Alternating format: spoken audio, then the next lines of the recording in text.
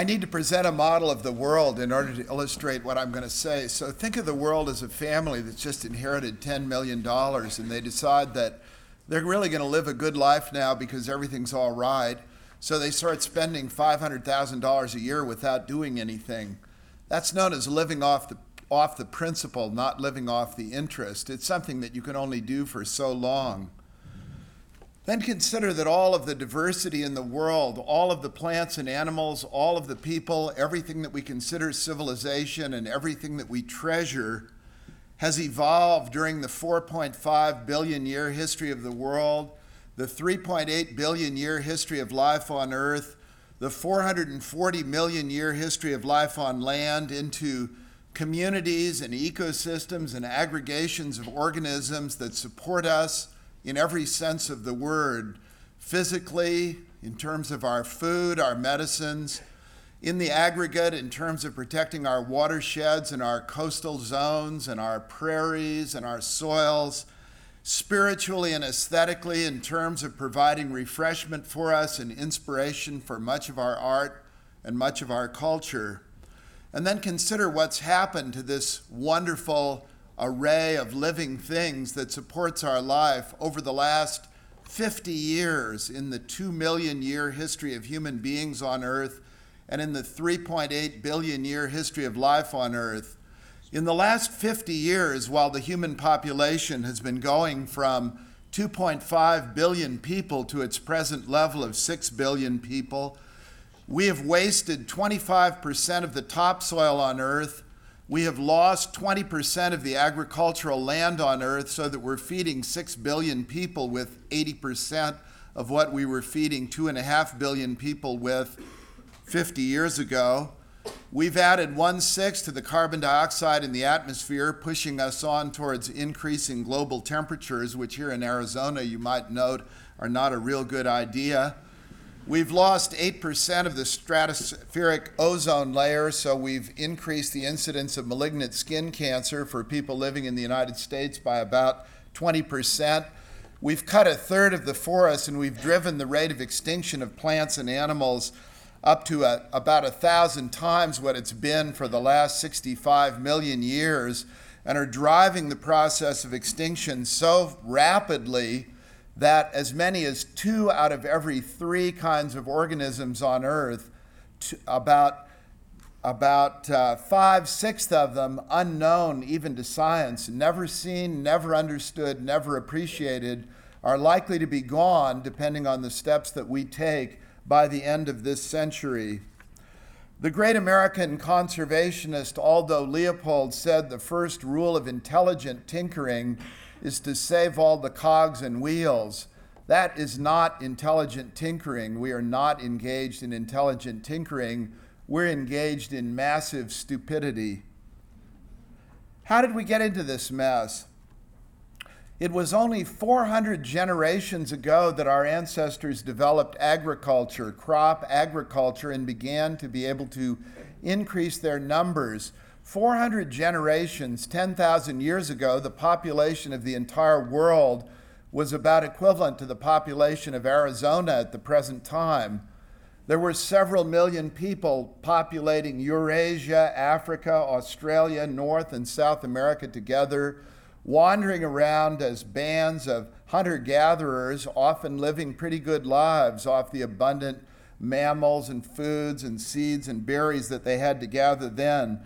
But starting 10,000 years ago, the population shot forward from its level of several million to a few hundred million at the time of Christ, 500 million in the late medieval times, 1 billion people at the beginning of the Industrial Revolution, 2 billion by 1930, 2.5 billion by 1950, and now 6 billion.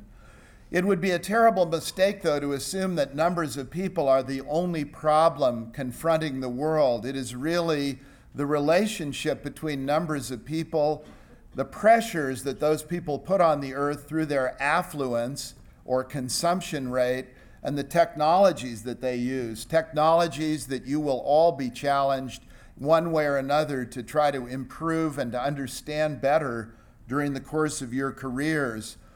Although we are isolationist in the United States, it's our brand, 4.5% of the world population living in our country consumes and uses about 25%, a full quarter of the world economy. Given that, anyone who does not understand our terrific degree of interconnectedness and the absolute dependence that we have on other nations and other people around the world to maintain our standard of living, or who is responsible for putting the United States in the position of denying a proper stake in international assistance, in internationalism and involvement around the world, those people are not only fools, but those people are people who are completely destructive to the long-term prospects of the United States. There is no way in which we can think about supporting our standard of living or what we enjoy in this country until we realize that worldwide sustainability, peace, prosperity, health, social justice, equality is necessary for us to maintain what we need. George Schaller, the great conservationist at the Wildlife Conservation Society in New York, put it succinctly: we cannot afford another century like this one. We cannot afford to continue to invade our principle. We must begin to live off the interests that the world provides, and that's what's known as sustainability. How did I get so involved in all of this? I started in San Francisco. I was born in China. I lived there a year until 1937. Lots of memories, lots of deep feelings about China, which have led me to a great preoccupation with China and East Asia in my own scientific career. But came to San Francisco in 1937, grew up there, was carefully nurtured by the student section in the California Academy of Sciences in San Francisco, which really provided me with interesting activities and a social context during the whole time I was a teenager. Joined the Sierra Club at age 12 in 1948 and spent my whole teenage years, about 2 months each summer, working on Sierra Club outings in the high Sierra Nevada in California, studying plants and being thrilled by the discoveries that I could make. Undergraduate degree at Berkeley, a PhD at UCLA, and teaching at Stanford put me in Stanford during the 1960s when, inspired by Rachel Carson's 1962 Silent Spring and an awakening feeling that world population was getting out of hand and was hammering the resources of the world in a way that would be intolerable, the United States as a whole led forth to an Earth Day in 1970 when one out of 10 people in the United States, 20 million people, actually went out to an Earth Day celebration. That's a greater number than are watching Survivor on television at the present time, if you can believe it. And they didn't just turn on their set, they went somewhere and did something about it.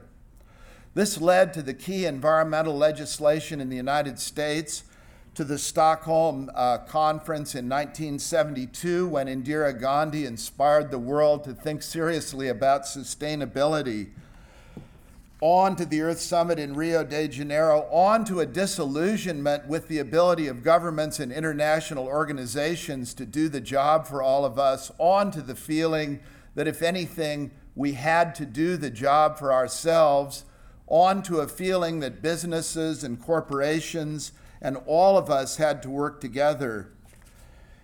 If you enjoy a world that produces Bob Marley and Mozart, Emily Dickinson, Shakespeare, poetry, literature, all the good things that we celebrate as civilization, it is up to you individually and collectively to work for a world that will nurture people on a sustainable basis. One of the most important things that you can do, aside from working for technical solutions, is to value diversity in the United States and abroad. I was much taken by the discussion of diversity yesterday, and I would simply say that discrimination worldwide, as in the United States, is wrong, not only because it is immoral, abhorrent, and totally unreasonable, but because it denies us collectively the ability to benefit from one another's brains and skills and ability to contribute to our common future. We just can't do it. And valuing diversity as Bernardine Healy brought out so well in her one-size-fits-all analogy, is not simply a matter of tolerating other people while they do what we think is best. It's a matter of valuing and cherishing other people because of what they do themselves. Be involved in politics. Vote. This is supposed to be a democracy. Politicians care, and if you don't recognize that, you deserve exactly what you get. Encourage groups. Everything in the world is not going to be destroyed. The world is not going to be sustainable or unsustainable, or better said, it will be sustainable at some point. And the choice that you have is, what will that point be? The world 100 years from now will be a patchwork of places that are beautiful, healthy, prosperous, interesting, and nurturing, and places that are depleted, used up, converted into cash, if you will, or gone. The way that the nature of that patchwork will be developed in the sustainable world of the future presents the greatest opportunity that any generation of people have ever had, and that opportunity is yours. As Gandhi put it, the world has plenty to satisfy every man's need, but never enough to satisfy their greed. We need the world needs us. It's a wonderful time that you're entering college, and it's a wonderful time that you're going forward into your careers. You have the intelligence and the tools and the privilege to make extraordinary contributions, and I am sure that you will make them. Thank you.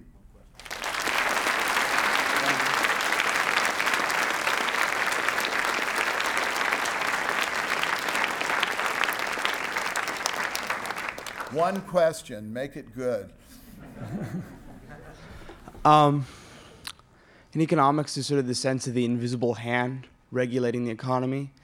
In a sense, do you believe that there's sort of an invisible hand regulating sort of nature, in that sense, by extension, society and population growth? Two comments about that. Economic laws will eventually regulate what happens in all of these systems, but the lag time is so slow that the nature of the systems you end up with will be profoundly changed by the choices you make and by getting to a state of equilibrium. On the second and bigger picture, certainly the world is a composite of natural processes and natural organisms which have evolved to their present situation over the past 3.8 billion years, and which human beings, now consuming half of the natural productivity of the world and more than half of its water, are using rapidly and are destroying the fabric of. And that fabric, that understanding, those laws and those principles based on loving, cherishing, and appreciating one another and building societies that will work are what will determine the future. It is certainly an intricate, interwoven system that we're manipulating, and in that sense, I think you could use either a Gaia hypothesis or an invisible hand hypothesis for thinking about it and dealing with it. We don't understand enough to do it right, and we've all got to learn more, and will learn more. Go to it.